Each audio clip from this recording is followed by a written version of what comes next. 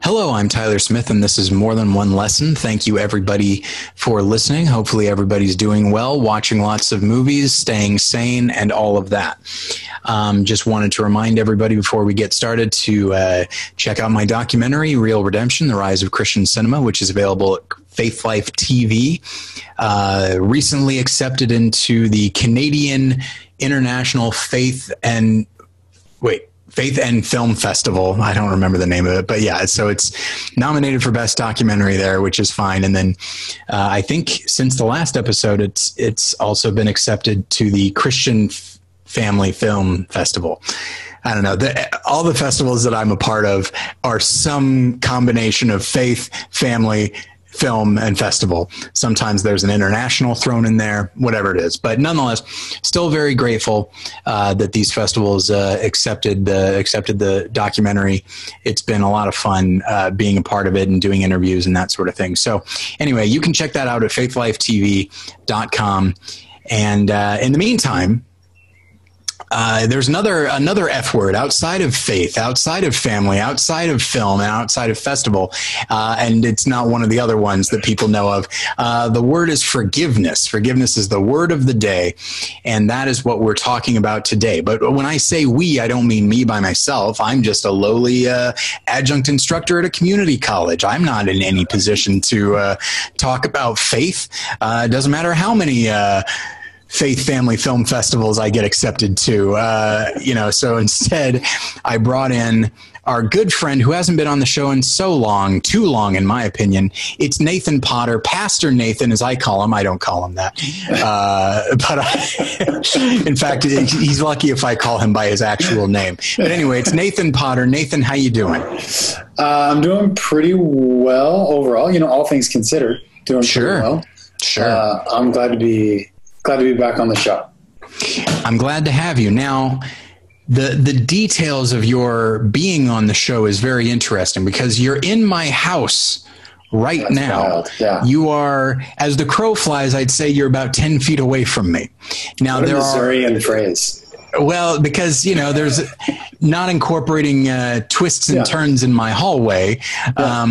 Now, there are walls in between us, physical and emotional. But I think for anybody who didn't grow up in or around the Midwest, as the crow flies is a way of saying in a straight line. Yeah, I guess that's I've discovered true. that, like, living in the West Coast, there's so many phrases like that people don't know. It's funny. Yeah, I'm trying to think when I learned that phrase. It probably was when I moved to the Midwest, whether it be Denver or Missouri.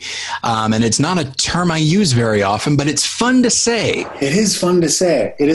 Similar to one that I was reflecting on recently was, making plans. Well, we're gonna do this no matter what happens, right? But sure. The way my family down in South Carolina says that is come hell or high water. Sure. Like hell and high water both could possibly impede our plans. Well, and of course that led to the title of a really good movie. And I do think As the Crow Flies sounds like a John Steinbeck novel or something like that. It does. Yeah. But, it sounds like like one of those independent Johnny Depp movies where everything's dark and scary. Sure, absolutely. I'm currently, because I don't read anymore, I just listen to audiobooks while I'm just doing other things. And I'm currently working my way through Needful Things by Stephen King. Ooh. And, a brilliant writer. And I like his prose. It's very conversational. Mm-hmm. And and with Needful Things, especially because it takes place in a small town. And so he really does, in just the tone of his narration, he tries to capture the small town vibe. Mm-hmm. And so he'll use like little turns of phrase. Not the characters won't use it. I mean, they do, but he uses it as a narrator. Mm-hmm. And so phrases like "as the crow flies" and "you bet your dog whistle" and stuff like that mm-hmm. Show up in his narration, and you're just like, oh, all right. Yeah. And then at one point he does this thing that like turned my mind inside out, where he was talking about it was a dramatic moment of the book, and he's talking about a character's background. And then he says, so-and-so did something that was so traumatic that no novelist would dare make it up. I was like, this is it. Wait, what? You're making it up right now. What are you doing? Or is he? Yes. Who's to say? Yeah. But yeah, it really, that little moment, it's meta in its own way. Mm-hmm. And it's not him like tipping a hat and saying, you're listening to me, Stephen King. It's the kind of thing that someone might say as they're telling you a story, except this happens to be in a fiction novel. Right. It threw me it kind of ruined my day, and I heard it at like 11 a.m. So the whole day was a wash after that. Oof. But anyway, you were about to say something. Yes. No, I'm actually also reading a Stephen King novel right now. Oh, what are you reading? Yeah, I picked up The Gunslinger. It's the first book in the Dark Tower series. I picked it up in college. I read it. I really enjoyed it. I did not continue with the series. I don't know why. And I just finished whatever book I was reading before this. What was I reading? I finished something that I was reading, and I thought I want to pick that back up. So it's interesting. We'll get to the episode in a moment, but as tends to happen, Nathan and I are catching up on things. It's interesting because so Needful Things takes place in Castle Rock, Maine, which is a place that he created and has shown up in a number of other of his stories. But what I didn't realize is that it really is sort of like a shared universe because there are characters in because I read back in high school, I read Cujo, and there are characters in this book that reference the events of that book. Like in that book, the local sheriff goes to save this woman and her son who are stuck in their car being terrorized by a rabid Saint Bernard. And so the local sheriff goes to save them, but the Saint Bernard attacks and kills him. And the sheriff in this book is his replacement. And so people are constantly saying like, yeah, Alan Pangborn's pretty good, but he was no George Bannerman, and so I'm like, George Bannerman, that's the guy from Cujo. And then like they keep referencing stuff that you would see in like that you heard about in like the Dead Zone and the Dark Half and that sort of thing. And it intrigues me and it makes me want to go and read all of those novels. So you just kind of get this portrait of a place that is besieged by evil in some way, shape or form. And it's very intriguing. How many, there are a number of entries in the Dark Tower series, right? Yeah. I don't know how many there are. Yeah. So you've started down a path and you never know where you're going to end up.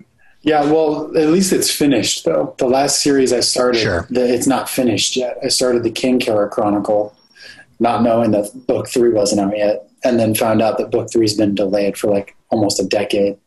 Oh, and boy. It's really frustrating because at the end of book 2, you're just like, oh my gosh, I have so many questions. This is so great. But it's also not great because I can't read the rest of the story, and there's no release date for it. Now, who is the author of that? His name's Patrick Rothfuss. Rothfuss. Okay. I know nothing about it. Good for you for, not that I'm super book savvy, but that's one that I genuinely have not heard of. Sounds good. It's fantasy fiction. So I feel like the fantasy genre is this like walled city that most people are intrigued by, but don't go to. So, yeah. That is probably true. Yes. My limited experience with fantasy, I found to be rather tedious, because and I understand like the issue is mine because you read these books and they're trying to pull you into this world and get you to understand it's sort of like what Stephen King is doing with Needful Things, trying to pull you into a mentality which just has a completely, alternative mythology. And so, but one that makes sense to the characters. And so in order to sort of catch you up, sometimes there are things like, I've read very little Tolkien and I've liked the style of it, but like he gets so bogged down in the world, which is understandable, but it's just not the kind of thing that I enjoy. But it's also been a few years since I've read it, since I tried to read it, pardon me. But anyway, enough of that. Today we are talking about forgiveness.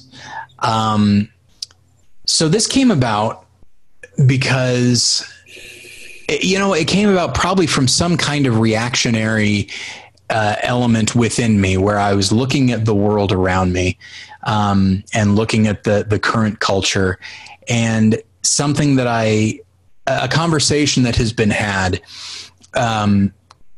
is the nature of forgiveness. And this is a conversation being had not just in Christian circles. Obviously, Christians don't necessarily have a patent on forgiveness. The concept is something that people, by and large, seem to like, but I'd say for the most part, it doesn't feel good to forgive, not nearly as good as it feels to bear a grudge. Mm-hmm. And lately, especially with stuff regarding like the Me Too movement, where, a guy is caught having done something and then the conversation comes about like, well, it's not our place to forgive this person. It's only it's only the person that this guy did something wrong to, that this person wronged.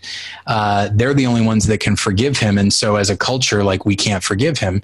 And I remember it really, that really struck me, because I'm like, well, as a culture, we're perfectly willing to condemn him, even though he didn't do anything to us. So we're angry on behalf of the victim and in an objective sense of right and wrong, but we won't forgive that person. I don't know. It really struck me as like, not even necessarily a double standard. It just struck me as like, okay, the conversation about accountability and about forgiveness is becoming a little bit more complicated. And I've run across people who, in talking about Christianity, say that, how on earth could God forgive such and such a person if that person actually did repent? And it's interesting because I feel like I'm old enough now to feel like the world by and large has gone from trying to be accepting and really trying to avoid legalism, and actually condemning Christianity for being too legalistic. It feels as though it has now gone in the other direction.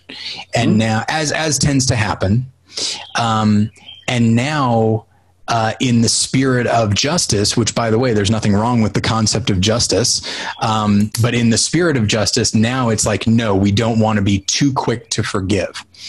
And so this is just based on my observation, and I could absolutely be wrong. It could be the articles I'm reading. It could be spending any amount of time on Twitter at all, even as little as 20 seconds. And immediately you're like, everyone is so angry all the time and nobody wants to let their anger go, which is a big part of forgiveness. And so I thought it would be worth exploring what forgiveness means in a Christian sense. And that means in a spiritual sense, but then also in a person-to-person sense. Because I definitely know that for me, I have never really had a hard time grasping the idea of God forgiving me. And that's mostly because I recognize that God is God. He has no limitations. People, on the other hand, are nothing but limitations. And so, as you and I have discussed off mic, in my bad times, I have a tendency to feel like there is no such thing as human forgiveness, or that it is genuinely impossible. But I know that that's not necessarily true. When you see what people have been able to forgive in the past, you're like, well, clearly it is possible. I just don't really know how it happens. And so I wanted this to be sort of a larger conceptual conversation with maybe some pointers at the end for people who maybe have been holding a grudge and maybe even want to let it go, but they don't know how. Partially maybe because it does feel good to be angry, especially if you are righteously angry. But also because I think increasingly we are all defined by our anger and by the things that we will not put up with. And that, I don't know, it's just something that has really been on my mind in the last few months. And so I thought this might be a good opportunity to talk about it and have my good friend, Nathan Potter. So Nathan, I've been talking for a while. Feel free to address any of what I have just said. Yeah, we've said so much. I think that similar to your observations, I see within, I think it's known as outrage culture, right? And it's much easier and seems therapeutic to allow vent to our outrage and to throw fuel on that fire. And in some cases, it feels like we're fighting for justice when we act on that outrage. Yeah.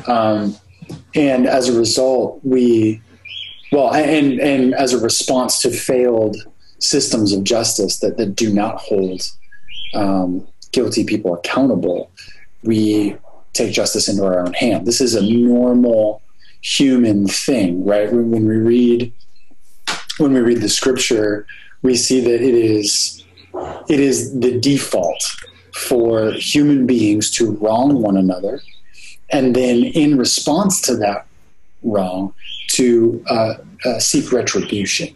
And that retribution is often incongruent with the wrong done. It's one of the reasons that in Exodus and Leviticus, God gives very clear boundaries for what justice is supposed to look like. I think of a lot of people are like, well, the Bible's insane. It's harsh. Like eye for an eye, tooth for a tooth, right? That's used by people who don't like the scripture, and it's used by people who want to get vengeance. Yeah. But that specific statute was given because God knows our capacity for retribution and vengeance. That if you knock out my eye, I will pluck out both of yours, or I'll kill your wife or whatever. And like, that's our norm. And so to curb that, he was trying to give laws to give parameters around our understanding of justice. I think that when we talk about forgiveness can be part of justice. And I think ought to be part of justice. This idea of justice as a purely retributive, punitive thing is super narrow and historically limited to the European world. Justice, as talked about in the scripture, justice in indigenous cultures, in North America, justice in tribes throughout Africa and the Middle East and Southeast Asia, justice is restorative in a lot of cases, where we're seeking to set things back the way they should be. And part of that may be consequences for actions taken. But if we only do consequences, then we're not setting things back into its right place. Yeah. Right. If I break my arm and the consequence is I don't get to move my arm for 4 weeks. Well, that doesn't set my arm back in place. Right. I have to do both. Right. And so in scripture, we see justice as a more holistic process. And I think forgiveness is part of that, in the word. So as Christians, let me say this as we get started. The observation that culture lacks a willingness or capacity to forgive. Yeah. Broadly speaking, I think the recovery community, drug and alcohol recovery community, has a strong sense of the need for forgiveness. Yeah. And I think certain elements of people who have been to prison have an understanding of the need for forgiveness because it's so necessary for healing. But generally speaking, our culture lacks our capacity for this. And frankly, I don't expect the world to be a forgiving place. Right. Because forgiveness is an attribute of God. It's rooted in his character. My default assumption is that most of the world will either refuse to or forget to forgive. Sure. Right. And it's interesting that you bring up the communities that definitely understand the importance of forgiveness, because it's people that are deeply aware of their own frailty and their own need for forgiveness. And I do think that there is such a thing as righteous anger. There is a time for every emotion in our lives, and anger can be an active thing, and it can drive us to actually make the world a better place. Yes. But I do think that to be in a perpetual state of anger is to put blinders on. And one of the things that you're blind about, or that you can be blind to, is your own culpability, your own, your own frailty. If I'm angry, if you've hurt me and I'm angry at you and I want to stay angry at you, it's important for me to only look at the negative of you and very little of the negative of me. And because the minute I start to say, well, you know what, I'm not perfect, and if I were in his circumstances, maybe I would have done the same thing. Before you know it, like we're getting into empathy territory. And while being empathetic towards someone doesn't mean that you automatically let them off the hook, it shifts. The anger shifts from condemning of the person to condemning of the action. And then if there's a consequence, then obviously that needs to be paid. But I do think that, the path towards forgiveness starts with empathy and starts with an understanding or an acknowledgement of what have I done wrong. And I think there's such, these days, I feel like there's such a focus on certain things are seen as unforgivable. And the reason that I think they're viewed that way is because they are not common crimes. They're not crimes that all of us commit. Like I can very safely say I've never sexually harassed anybody. I've never consciously made an environment uncomfortable for somebody, for another woman or, another man. I try not to do that, and I don't think I have, whereas there are some men who have no problem with that and they seem to actually enjoy it. And so because I haven't done that thing, and because I think fewer people have done that, it's easier for us to look at that action, conflate it with the person, and just say that person is inherently just worse than I am. And suddenly we get in that habit of rating sins and rating crimes, ranking crimes and ranking sins.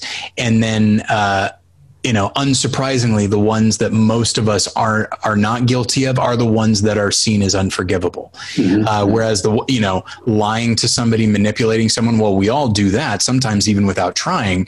And as a result, it's like, well, that's something that can be forgiven. And so I do think that there's forgiveness, I guess, like any other good concept, can be used and manipulated to make us feel better about ourselves while making somebody else feel worse about themselves. Yeah. And I think, you point out that, we're rating sins and wrong done and therefore discovering or labeling certain ones as unforgivable. I think another big reason for that is there are a lot of misunderstandings about what forgiveness actually is. Sure. Even within the church, just a few I jotted down as we were getting started. People conflate forgiveness with reconciliation. People conflate forgiveness with trust, and therefore conflate forgiveness with affirmation of relationship and peace. People conflate forgiveness with forgetfulness. Right. You hear people in the face of wrong done will say it's fine, or don't worry about it, or don't mention it. but that's not actually forgiveness. It's often brushing over something. So I think to really understand forgiveness as Christians, and this is one of the areas where we are radically different from the world around us, is the concept of forgiveness as a posture and way of life. I think we, like anything, we have to go back to who is God. How do we find our practice of forgiving others rooted in the person of God, whom we are supposed to reflect and therefore glorify? And so I go to Exodus 34. And for those who are newer to the scripture, unfamiliar with the story, I'll be very brief. God, in his plan to redeem the world, has chosen the family of Abraham through which to bring knowledge of himself. That family has grown in the land of Egypt, but the king there didn't love them, so he put them all to forced labor, enslaved them for a number of generations. They finally cry out to God, and he answers through the person of Moses in a series of miracles that you're probably familiar with, either through the cartoon Prince of Egypt or a Charlton Heston movie. Sure. Everybody's familiar with those things. So God delivers his people through the Passover and the parting of the Red Sea, brings them into the wilderness. And at this point in Exodus 34, they're at the foot of Mount Sinai. God's presence is visibly on the mountain through cloud, fire, and storm. And Moses is in that cloud talking with God about what his people are supposed to be like. And so God reveals himself as the first part of that. If you want to know what my people are going to be like, you have to know me. And what he says in Exodus 34, verse 6, he says his name twice, the Lord, a God merciful and gracious, slow to anger, and abounding in steadfast love and faithfulness, keeping steadfast love for thousands, forgiving iniquity and transgression and sin, but who will by no means clear the guilty. And I think that's where we have to root our understanding of forgiveness. Is this is part of who God is, that he is slow to anger. He is abounding in faithful, loyal love and forgiving iniquity, transgression, and sin. Now, those are three different ways. It could be easy to be like, oh, those are three different ways of saying sin, but those are specific things. Iniquity is is doing injustice, taking advantage of other people. That's iniquity. Right. Transgression is relational betrayal. And sin is to lose your way, to do something or not do something that then puts you outside of who you're meant to be, the imago Dei. You are unlike God in doing or not doing this thing, right? So that's just three different Hebrew words that talk about what sin looks like. But we root forgiveness in the person of God, that this is what he does. He forgives. Yeah. And actually in Exodus 34, he is in the process of forgiving, because this is right after his people, who he just brought out of the land of Egypt through miracles and works of incredible power. He says, okay, I'm going to tell you who I am. And as he's doing that, they make a different God for themselves. And so he's revealing himself as forgiving in the process of forgiving. Right? So the first thing we got to understand as Christians is forgiveness is part of who God is, and therefore part of who we are meant to be, postured with and practicing forgiveness consistently. Now this is a theme throughout the whole scripture that I'm not going to go through the whole New Testament and give a biblical theology of it. But I think we can very quickly turn to another scripture that many people are familiar with. Even non-Christians are deeply familiar with this, and see forgiveness as an integral part of what it means to follow Jesus. And that is Matthew 6 and the Lord's Prayer. The Lord's Prayer, a lot of people know it, but I find that people are surprised when they slow down and look at what comes directly before and directly after it. I'm just turning there now so I can get all the wording exact. It's in Matthew 6, in the middle of what is known as the Sermon on the Mount. He says, not what comes immediately before, but part of the prayer, and then how he kind of like caps the teaching on this is how you pray, right? Listen to the prayer and then how he caps the teaching. He says, pray then like this: Our Father in heaven, hallowed be your name. Your kingdom come, your will be done on earth as it is in heaven. Give us today our daily bread, and forgive us our debts as we also have forgiven our debtors. See, the prayer assumes that we are in a posture of forgiveness. And lead us not into temptation, but deliver us from evil. Now listen, this is how he caps his teaching on prayer. He says, for if you forgive others their trespasses, your heavenly Father will also forgive you. But if you do not forgive their trespasses, neither will your Father forgive you your trespasses. So he doesn't end the prayer by emphasizing the power of prayer, which is what we want to learn about when we learn about prayer. He doesn't emphasize at the end of teaching us how to pray. He doesn't emphasize the key words to make sure God hears your prayer. He emphasizes you forgive and your Father forgives you. You withhold and your Father in heaven withholds from you. We see him emphasize this again a few different times. One of them is when Peter says, but how many times am I supposed to forgive? Right. Classic passage, right? And he's like 70 times 7. And he's not giving a word. That's an idiom. All right. That's a cultural idiom of the day. It just means like perpetually, always forgive. So that's the starting point, right? This is who God is. And because it's who God is, it is part of who God's people are supposed to be. That's where I start out. And, and there's also, the parable about owing somebody a great deal. Somebody owes someone else a great deal, and that debt is forgiven. And then that same person is owed a little bit and doesn't forgive that and I find that interesting because when it comes right down to it, if every single sin that we ever commit, and the Bible incidentally also incorporates the idea of sinning in our thoughts, and it's like, oh, well, that just opens up a whole other world of misdeeds. Yeah. Then my transgression's infinite.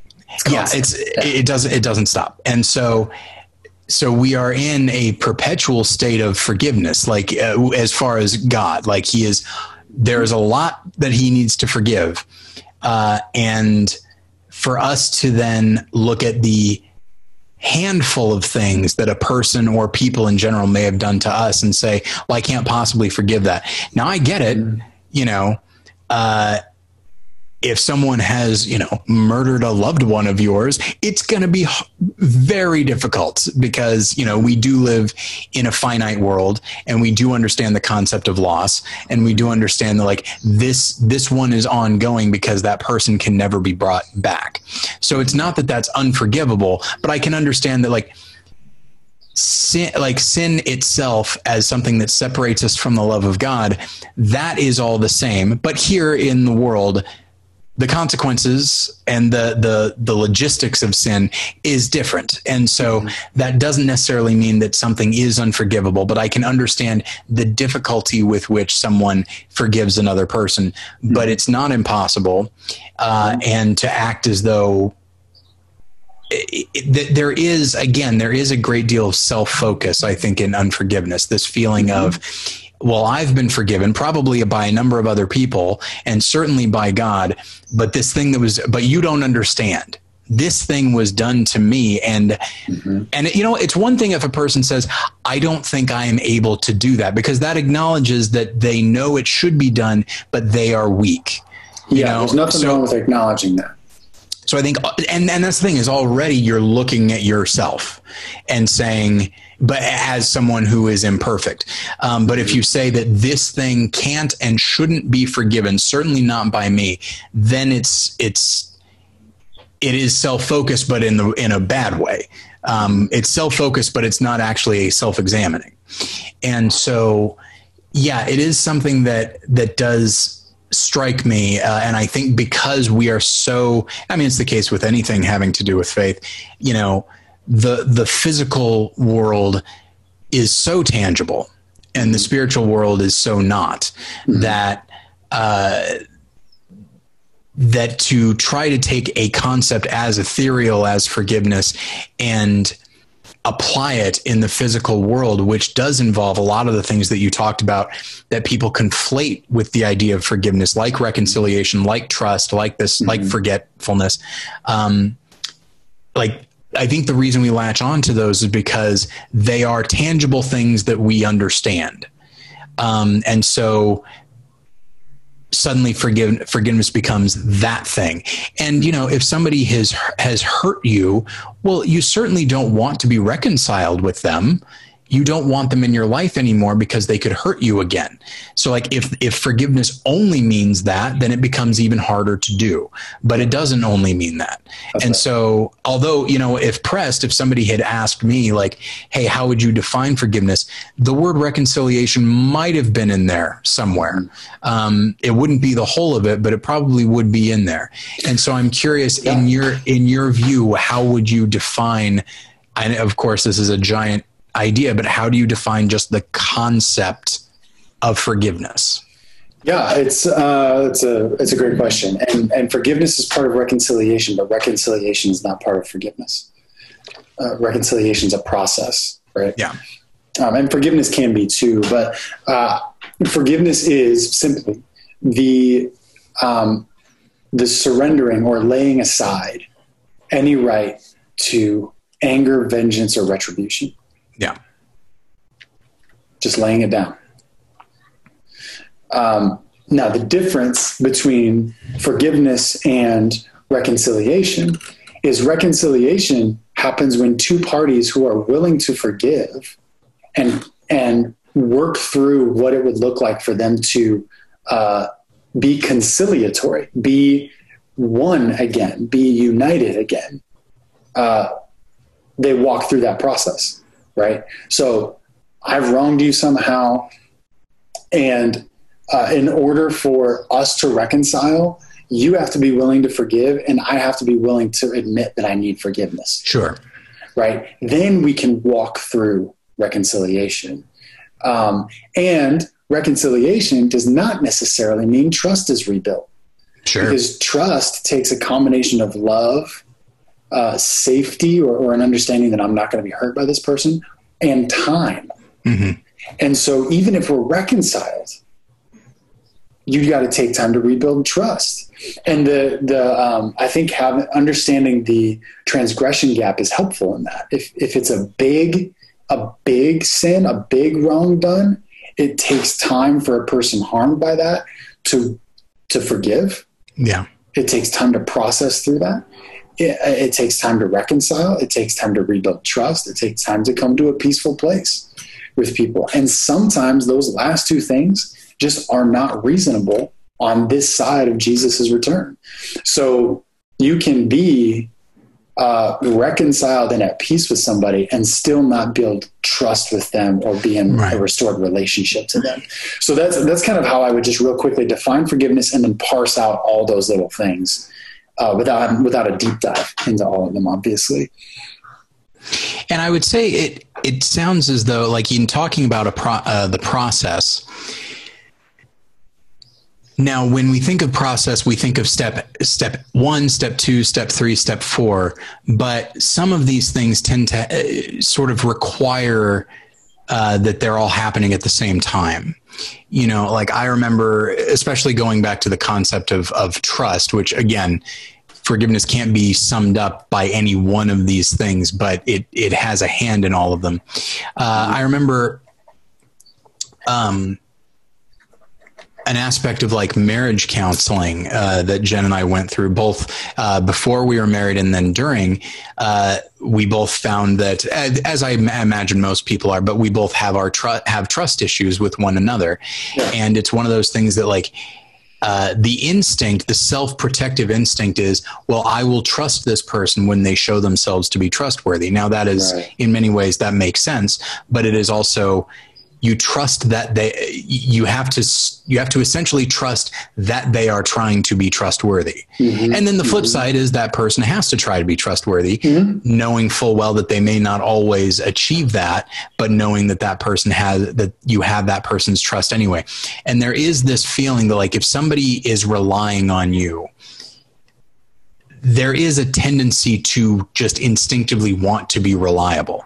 If somebody is trusting you, there's an instinct to want to be trustworthy. And so in that way, I do feel like it's not a situation of this person becomes trustworthy or this person becomes forgivable, whatever it is, and thus I will forgive them. It is these two things existing at the same time, each sort of relying on the other.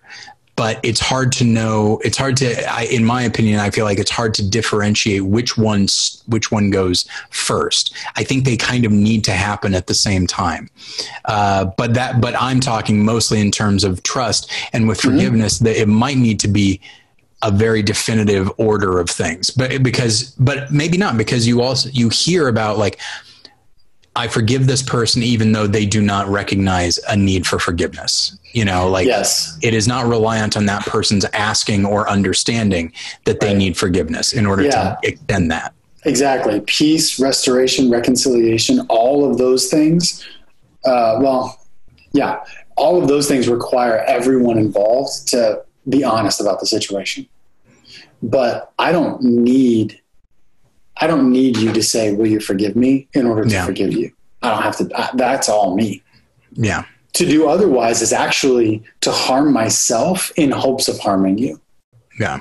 Right. To hold bitterness, to hold grudges. This is all just harming me. Now, I think it's important to note that a lot of the language in our broader culture about forgiveness is about the gift that it is to yourself, which is where we as Christians say there are benefits, personal benefits to forgiveness, but forgiveness is a gift that begins with God himself, right? All transgression, all wrongdoing is against him first. Yeah. And all forgiveness flows from the forgiveness offered in Jesus Christ, right? And there we can get into the practicals of what forgiveness looks like. And there are some practicals that I can get into there. But with peace, reconciliation, trust building, those are all kind of going together along in a process, for lack of a better word. But forgiveness is something that we can go through by ourselves. We might need somebody else to help us with it as we go.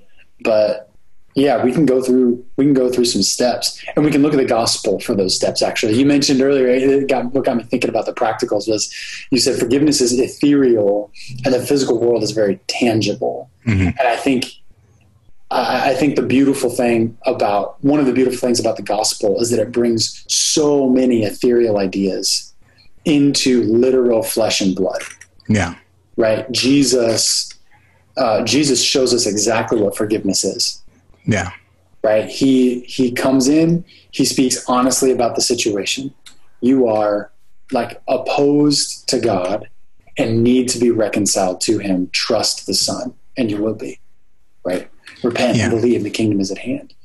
And then lest any of us think that forgiveness is cheap, he is betrayed by a friend, tried or convicted without trial, brutalized by people he came to love and serve, stripped naked and hung on a chunk of wood that he created on a hilltop he created, and mocked by people he came to save, and suffocates and dies for our transgression. So we have to understand forgiveness is not as cheap as saying, don't worry about it. My big fear for my friends who are followers of Jesus, when I hear them say, don't worry about it, is that we're actually not acknowledging what happened and then properly addressing it. And in fact, in my house, we've developed a habit. If anybody comes and apologizes and asks for forgiveness, right? We have a habit, even with our kids, we say, okay, you say you're sorry, and then you say, will you forgive me? You say you're sorry for something specific. Yeah. Right? Not just general, I'm sorry, but I'm sorry. My kids are young, so this stuff happens all the time. I'm sorry I pulled your hair. I love you. Will you forgive me?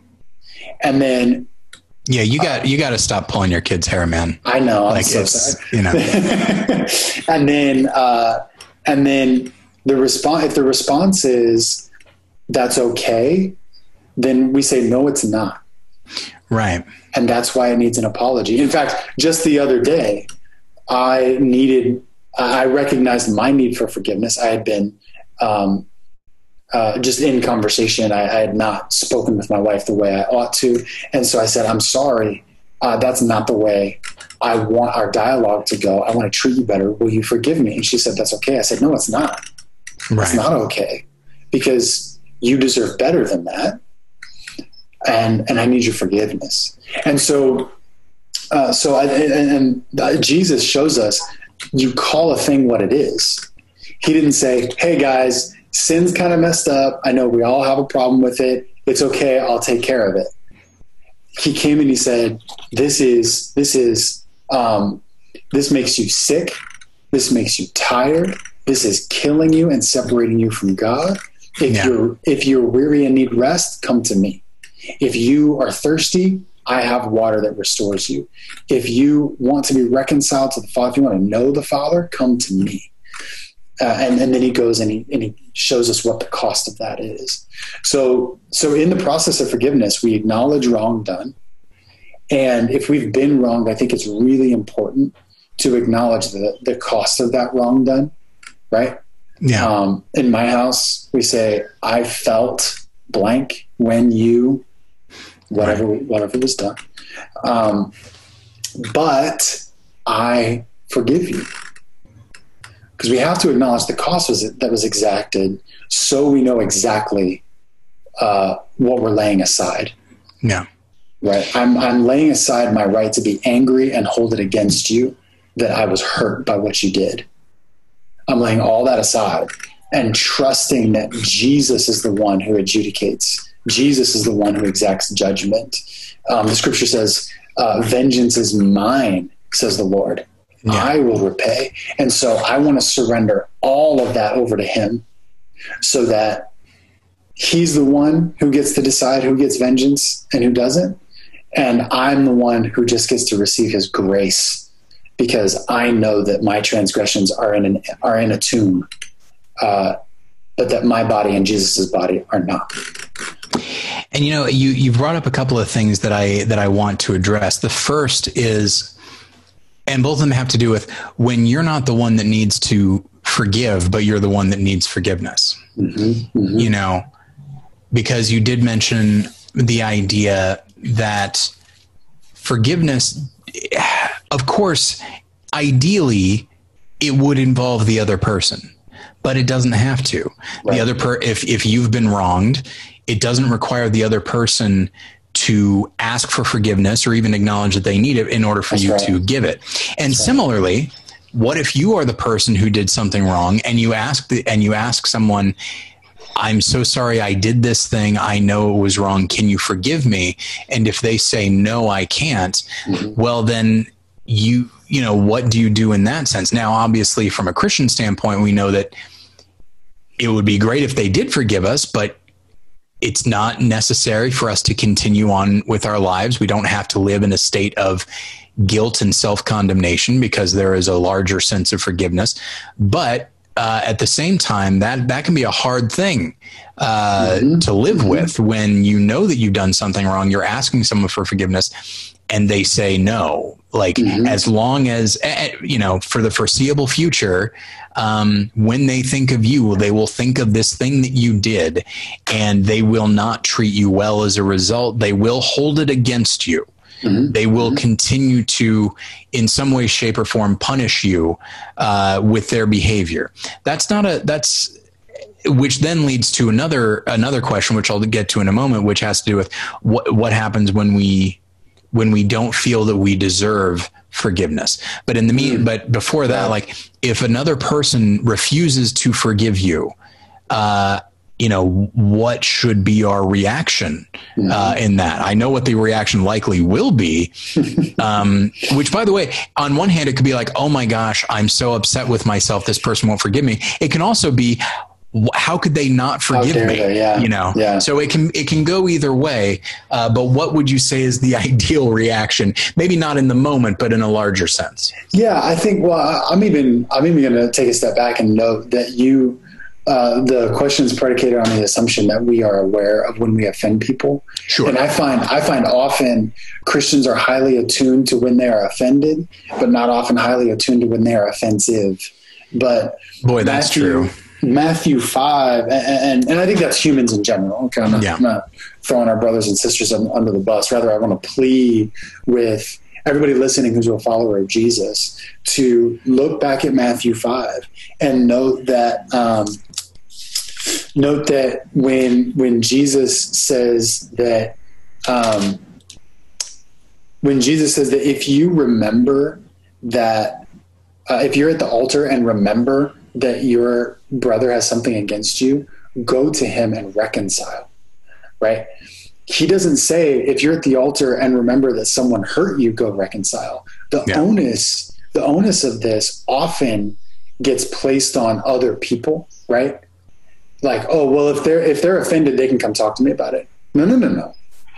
Scripture says, if you realize you offended someone, you go talk to them. It's your responsibility.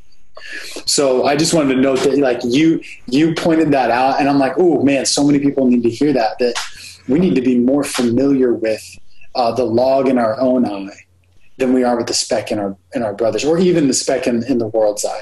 We need to be so aware of our capacity to offend that we are first to repent, first to ask for forgiveness. And the more we receive forgiveness, the quicker we will be to offer it. Because we just realize how powerful the gospel is, that it sets us free to forgive and be forgiven. And I think at the core of that is honesty, because, it's possible, the natural human tendency, whether you're Christian or not, is to go to extremes. And so if it's like, well, I want to be aware of when I offend someone. So you know what? I will choose to live in a state of always assuming I have offended someone, and constantly apologizing and constantly asking for forgiveness. That's my tendency. But first off, like, if you're doing anything constantly, then there are no peaks and valleys. It's just a flat line. And so it's not going to mean anything to you or to them if you apologize. So that's the first thing. And then secondly, it's dishonest. Like we are supposed to have, we are supposed to be on the side of truth. Obviously, we're supposed to be on the side of righteousness and all these other things, but truth is an important thing as well. And if I say if I am maybe not consciously aware of this, but if I'm living my life in a way that suggests I'm perpetually offending everyone all the time, that can't be the truth. Right. And that's a crippling fear thing. Yeah. No, we want to operate on just based on trust, obviously. Yeah. But if we get the hint, even just like the smallest gut check of like, man, that may have been hurtful, what I said the other day. Like, I've found that if I act on that impulse and just follow up and say, hey, I don't know if you were offended by this, but I just wanted to come and apologize for anything that I said. I find, a good deal of the time, the person I'm talking to was not offended at all, but that our bond is strengthened in the meantime, because we can see, oh, that's how much we love each other. We were so committed to one another that we don't want any offense to get in the way of that. And we'll follow up with it. Now to get back to how we got on this whole topic in the first place, when you asked, what do we do if we ask for forgiveness and it's not Lent? Yeah. All of this flows out of meditation on the life, teaching, death, and resurrection of Jesus, that I know the gospel tells me I need forgiveness much more than I can imagine. And being forgiven frees me to forgive others because I've been given so much grace. Yeah. And so it compels me to apologize, right? Because if I've been forgiven of my sin, eternal, worthy of condemnation, then I can own up to any mistake I make. I can own up to any offense I cause, because I know that God, who holds me ultimately accountable, has forgiven me. And so I can offer myself up and say, hey, will you forgive me? And if the response is yes, I can rejoice. And if the response is no, it stings. It stings. But I know that the person that's talking to me, the person withholding forgiveness, has no say over my status with God. Has no say over my status in the church, has no say over my eternal status and place, and is actually in deep pain and harming themselves. So I can plead with them to ask to forgive me, and then just leave it and go pray that the Lord himself would work on their heart and show them how to forgive and move on with my day, right? Because ultimately that's not baggage that I need to carry. If I've done everything I can to seek peace and to restore what I've broken, but I'm not lent forgiveness, there's nothing I can do about that. Yeah. And it could be, that you're seeking forgiveness honestly, but you also are hoping that like this relationship can be restored. And then this person reveals that they don't want to forgive you and that they don't want to restore that relationship. Now you can certainly grieve that. And it could be that the thing that you did was in fact so heinous that even if this person did forgive you, that doesn't necessarily guarantee restoration, because there are real world consequences of, the real world consequence of things. Forgiveness does not mean literally every well, I'll stick with consequence. That every consequence is wiped clean. Like there are very real consequences that are the result of our actions. That's right. And that's one of the mistakes or the misunderstandings we talked about earlier, right? Is that forgiveness is conflated with forgetfulness. Yeah. And that's one of the traps we fall into is, well, if you forgive me, then you've got to forget that I did that and just trust me again. Well, no, that's not how that works. Right? If I'm having trouble coming up with an example that's not kid related, because that's just who I'm around constantly. Sure. But I love that moment in Fury where guys in the tank are giving Bible a hard time about like, he really thinks that Jesus could forgive Hitler. Yeah. And Bible, frustrated because he's heard this argument so many times, says like, of course, Jesus Christ will forgive anyone, or the Father will forgive anyone in Jesus' name. I think is how he phrases it. And he says, but that does not free him from the consequences of man. Yeah. You are accountable for your actions. I think that's exactly what he says. And then he's like done with the conversation, right? And man, when I heard that in that movie, I love that movie. I was like, that's it. That's Christian forgiveness. That's how it works. because look, if you've committed a major crime, and you put your trust in Jesus, you are eternally forgiven for that and can be embraced by the church. No question. Yeah. You need to repair what you broke. And in our judicial system, unfortunately, that means incarceration for a time in a lot of cases. Yeah. Which means you can't actually repair because you're not working. And anyway, that's a whole other problem. Those two things are not, forgetfulness of what happened and forgiveness are not the same thing. They can go together, but they don't always go together. Yeah, and I do think that, again, looking at the larger cultural conversation, even the idea of someone merely having to withstand the horrendous worldly consequences of their actions, like that isn't enough for some people. Like they really can't, like in their mind, well, if God let's go with Hitler. Okay, let's go with the worst one. If God can forgive Hitler, then God truly is not good. Like putting aside, like people use if this such thing is true, then God is not inherently good. And they tend to use it for like things that are happening here in the world, but it could also be about God's attitude towards that person if they come looking for forgiveness. And I myself, like, I have an instinctive response because, again, we can't help but rank sins. And we cannot get our mind around the idea that God doesn't rank sins. He only thinks in terms of, you are outside of me right now for whatever reason. Right. And yeah, it's like I think we really want to believe that bad people, and we can put quotes around that, but like bad people, the ones that we all agree are bad, that they made their bed, now they have to lie in it forever. There is no good that could ever come their way. And it does frustrate us at the notion that oh, well, once this person dies, then they'll be fine if they have a deathbed conversion or whatever it is. And it's so that level of frustration, especially with somebody like a Hitler or a Ted Bundy or somebody like that. I do understand that level of frustration, and I have to get myself past it intellectually, because there's always the person that could look at what I did and said, I cannot believe that he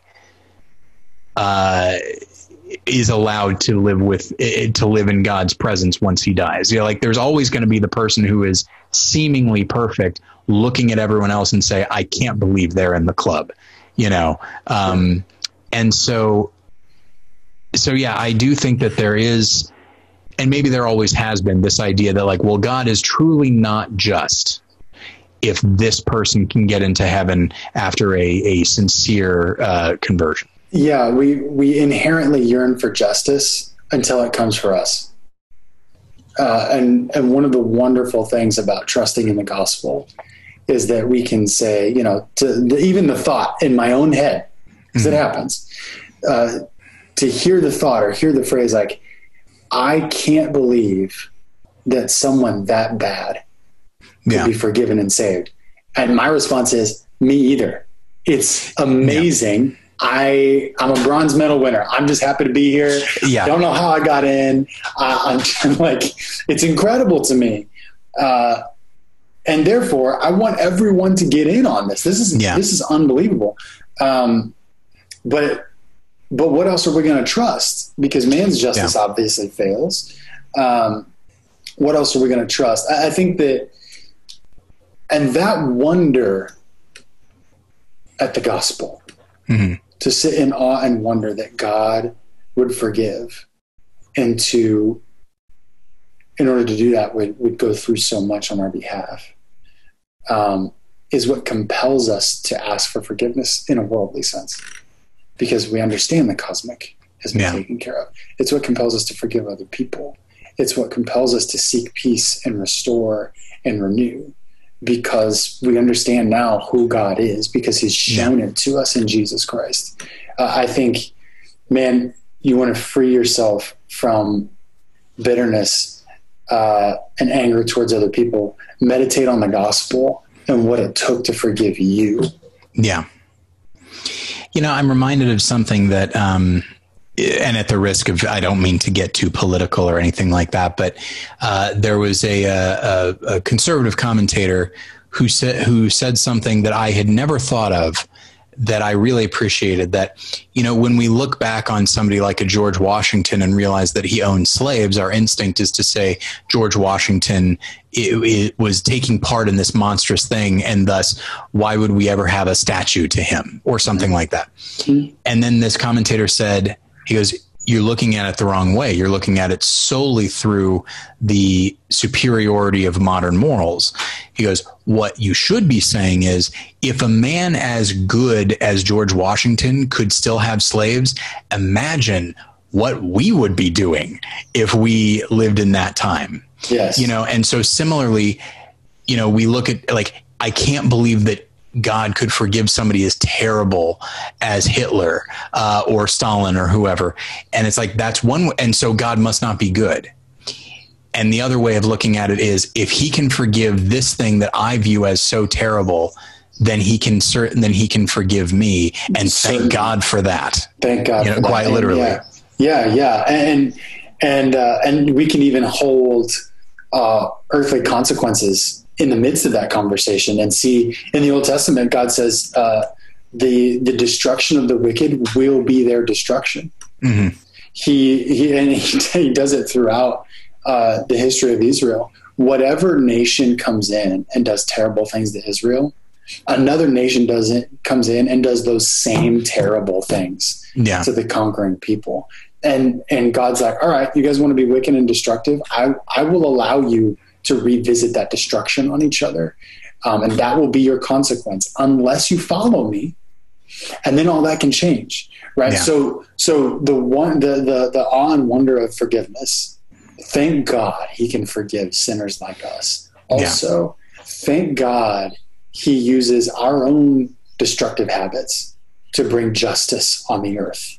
Yeah. So, and along those lines, I do want to pivot into sort of this last section here, which is,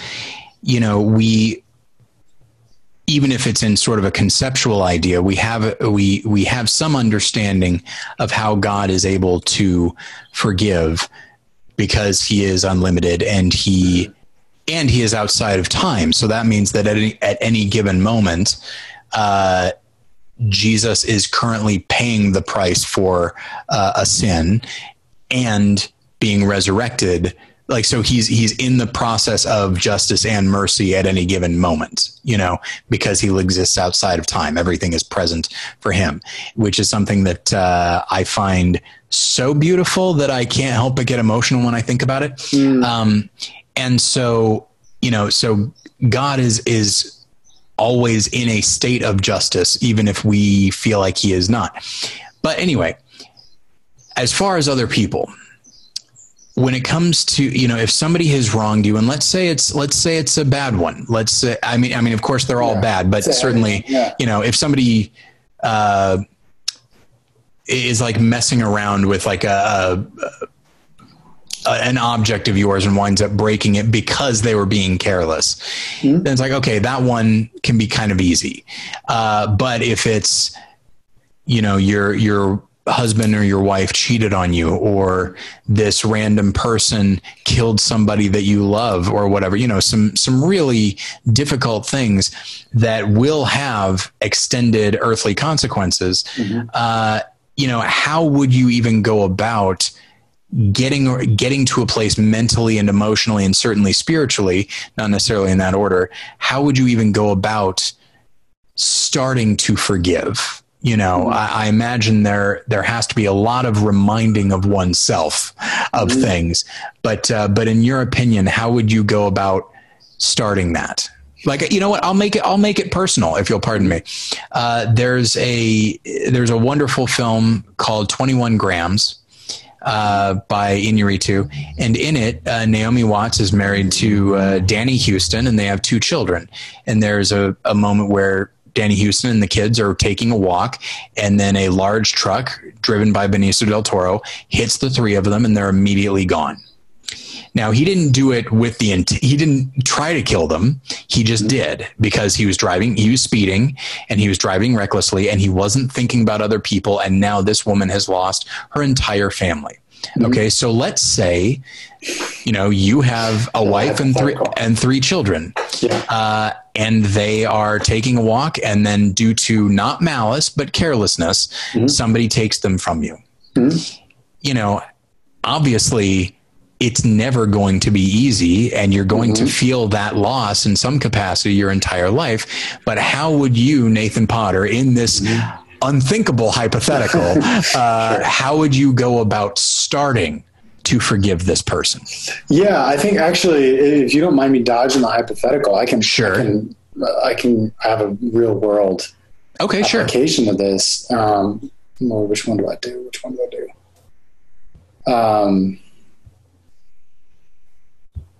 So in my childhood, I went through a trauma that you're familiar with. I'm not going to go into the details here.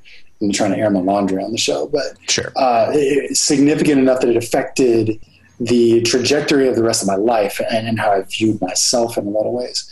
And it wasn't until my late 20s that this this memory kind of forced its way to the front of my attention, and the Lord did that, and he brought it up and he said, this has got to be dealt with. And so I can talk about my process with that. So please do. Yes. I came up with a hypothetical because I didn't want to put you in a position of saying something that actually did happen. But yes, if you're, without going into the specific details, yes, if you want to talk about that, by all means. Yeah, I can do that. And I appreciate you giving me the freedom there. So the beginning of that process is honesty about the cost. It's grief. It's lament. It is to, in the simple, we'll use the precious object breaking out of carelessness as kind of our anchor analogy. It's the moment of like, oh, I just lost something. Mm-hmm. That sinking feeling in your gut that says, oh, that was not good and I'm hurt. Right. Mm-hmm. And you gotta deal with that honestly. And as anybody who's been through grief or processed trauma knows, that is something that takes time. That is something that fluctuates based on the day and your mood and your circumstances. But you can honestly express to God, here's everything I'm feeling about this right now. At the same time, sometimes congruent, sometimes shortly after that. We'll put it in steps and then we'll kind of talk about it. But so the first thing is to be honest about the pain caused, the harm done. Yeah. Honest with yourself, honest with God, and don't skip past this step, because sometimes the emotions coming out of that are a flood and you got to sit with them for a little bit. I would say then comes big step one of forgiveness. It is the decision to forgive. Right. The decision, I will not let my grief turn into, which comes with anger and sorrow and all these other things. I will not let my grief turn into vengeance.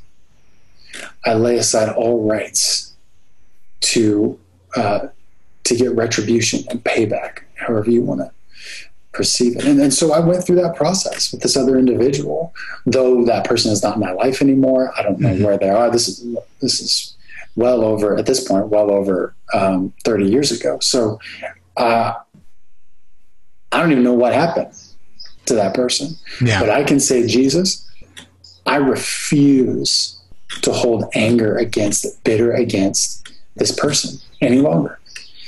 And I'm going to need you to help me hold to that.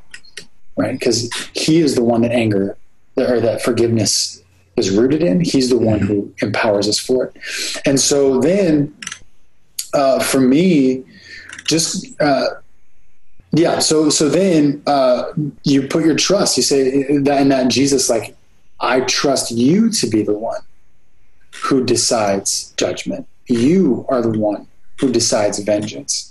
And whether vengeance is taken on him specifically for his transgression, or vengeance is meted out on the cross on his behalf.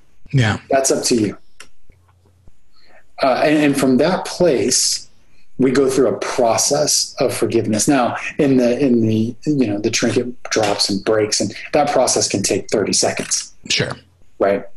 And I think it's an important practice, at least when you're first like really pressing into forgiveness, to, instead of saying, no, it's fine, to say, hey, you know what? It's a bummer.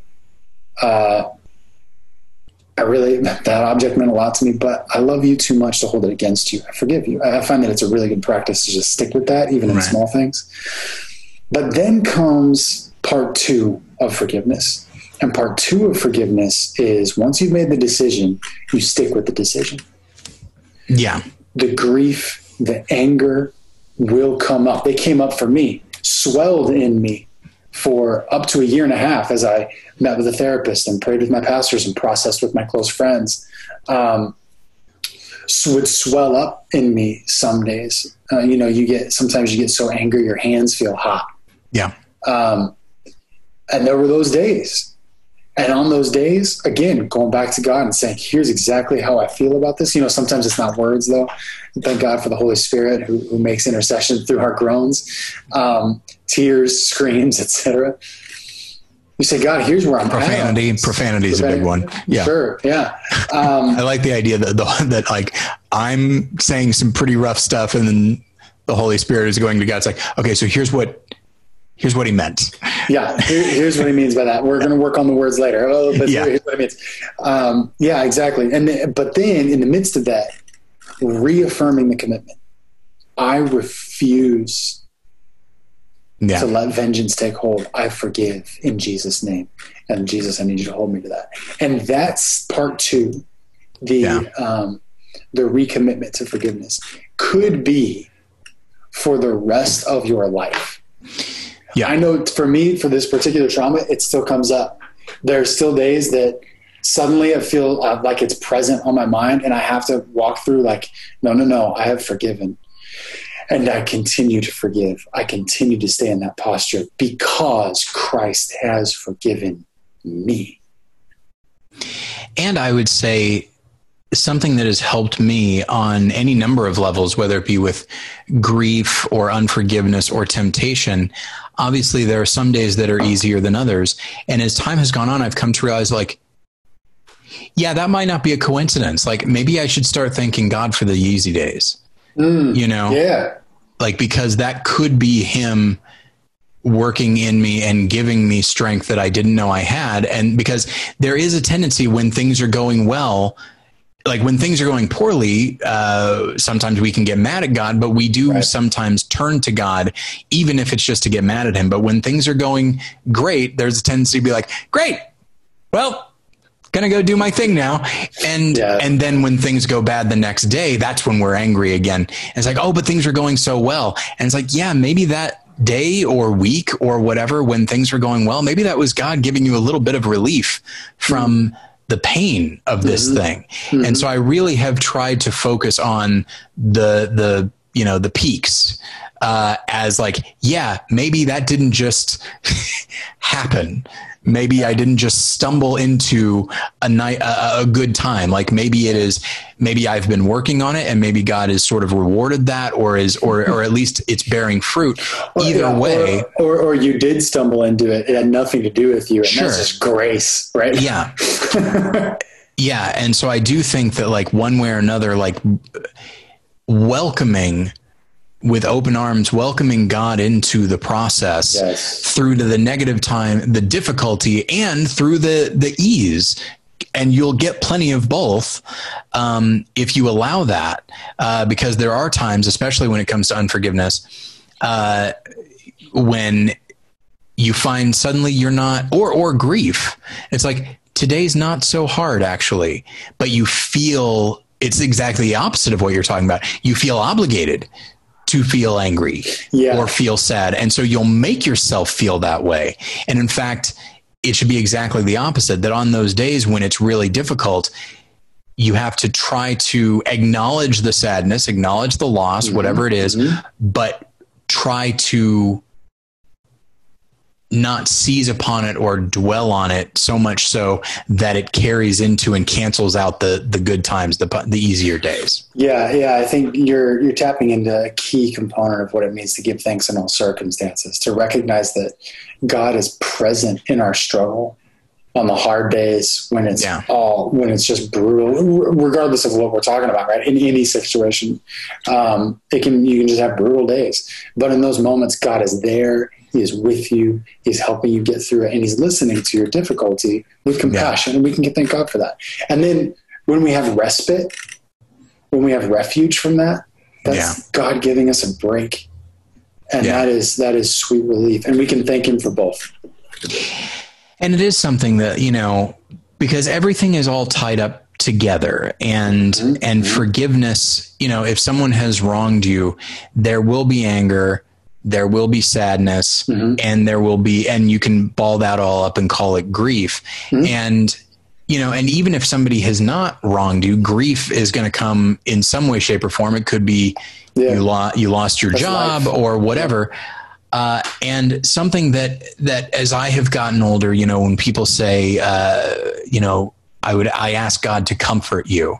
And I remember being like, what kind of comfort are you talking about? Like this loss is not gone anymore. It's not as though the respite comes in that like, oh, I get another day, a little bonus day with this person every once in a while. It's not that. The comfort comes in those moments where the pain is not unbearable anymore. And in fact, the comfort could come in a friend makes a joke and you laugh in the midst of naturally in the midst of a bad time.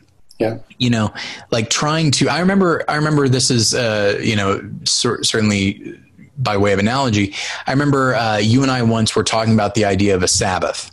Mm-hmm. And at that time in your life, you weren't really able to take one, at least not a full day. Mm-hmm. And so you said like, I'm going to have to find my Sabbath where I can, like in little 15-minute increments sort of throughout my week, because like I think you were in a new job that required a lot of you. You were a new father, and just there was never a day when you could take a whole day to just sit back and reflect on God. So you grabbed those where you could, and I think we all have an idea of what comfort looks like, what forgiveness looks like. And it's this very definitive thing that's all encompassing, when in fact it is a process, or one could say it's a bit of a spectrum, and there will be easier days and harder days. And in both, yes, you should be turning to God either in praise or petition. And that will make, when you're praising him for the easier days, I think it makes it easier to recognize them. And then when you're asking him for help on the harder days, I think just the fact of turning to him and bringing him into the process makes it maybe not easier, but it makes it a little bit, the weight isn't all on you anymore. Yeah. Yeah, exactly. That's the comfort, is that I'm not alone and the darkness doesn't win. Yeah. And praising him for the good days reminds us that good is not the default. For most people in the world and through the history of humanity, easy days are not the default. And so we can take them and soak them up as little refuge in the wilderness. So I think we'll go ahead and leave it there. We've talked about some very big things, and, listeners, as you talk about like this unforgiveness and just sin in general, whether it be against God or against other people or both often, if not always, that is the darkness. It is the absence of light. It is choosing to do that which you shouldn't, either consciously or unconsciously. And then when somebody does that to you, they're essentially, in some way, they're bringing you into that darkness. And then if you don't forgive, you're choosing to stay in it. You know what I mean? Like, just because this person brought you in, that, like, you still have the choice to dwell there or to step into the light. And by the way, the darkness is still going to come at you in regards to this thing that may have happened, but it's still up to you. And that's when people talk about freedom and the freedom that forgiveness can offer. That's what they mean. And it's a spiritual and an emotional freedom that, like, you no longer have to let what this person did, as heinous as it could be, you no longer have to let that dictate the tone of your life. That's right. So yeah, listeners, there might be something that you need to forgive somebody else for, or something that you might need to ask forgiveness for. Nathan, you mentioned this a few minutes ago, that looking for those areas in your life, not in a paranoid way and not in an obsessive way, but looking for those moments where you're like, you know what, I think maybe I overstepped in this way, or I hurt that person.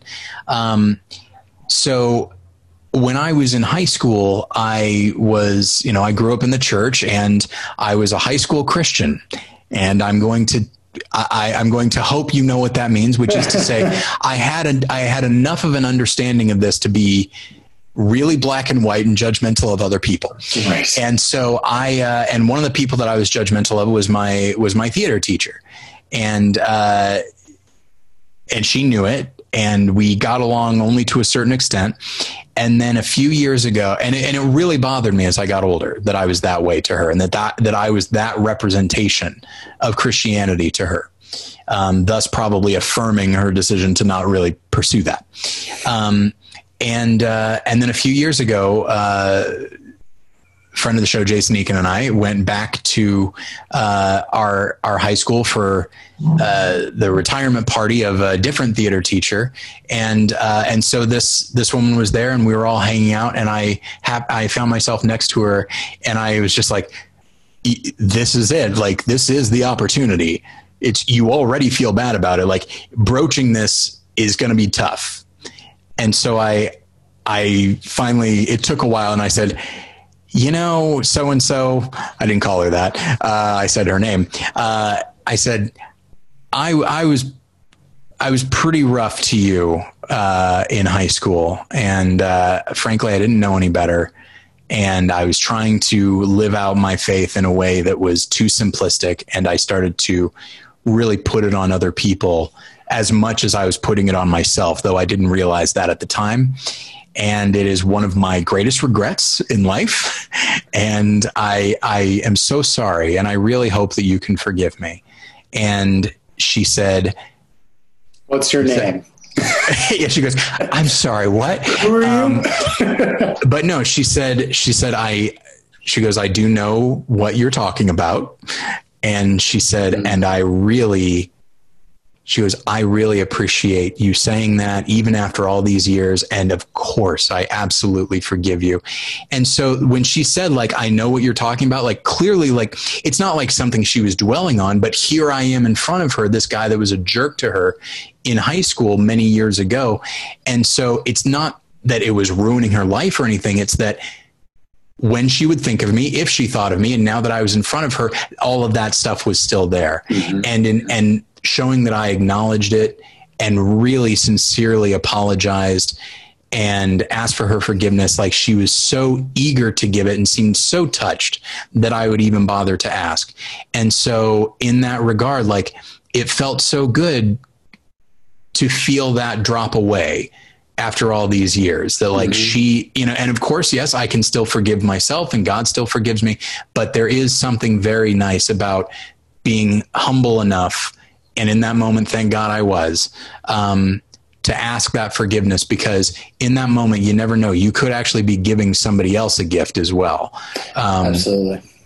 And it was a very rewarding moment for me, and hopefully for her as well. And so, and it's also, never too late. That's the other thing. Mm-hmm.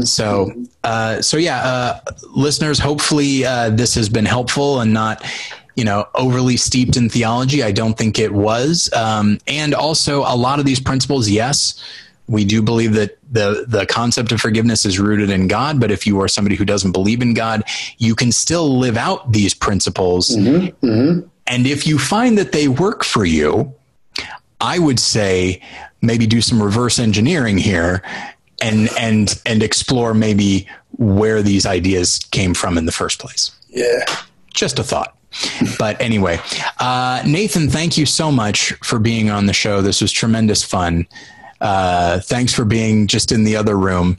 Like, I'm about to sign off and then go see you again in a moment. So it's very surreal, but thank you so much for being on. I really appreciate it. Yeah, it's good. I'm love what you're doing here. I love all the things that God's been doing through the show and through you, and just happy to be of service. Absolutely. And listeners, thank you for your continued support of the show. And if you have any questions, you can email me, Tyler at morethanonelesson.com. You can follow me on Twitter at morelessons, and you can like the show on Facebook. There are a number of reviews on the website right now that you can check out. There are, oddly enough, two separate reviews of Palm Springs due to a communication snafu with my writers, and some other reviews as well. So you can check that out at morethanonelesson.com. In the meantime, thank you everybody for listening, and we'll get you next time. Bye.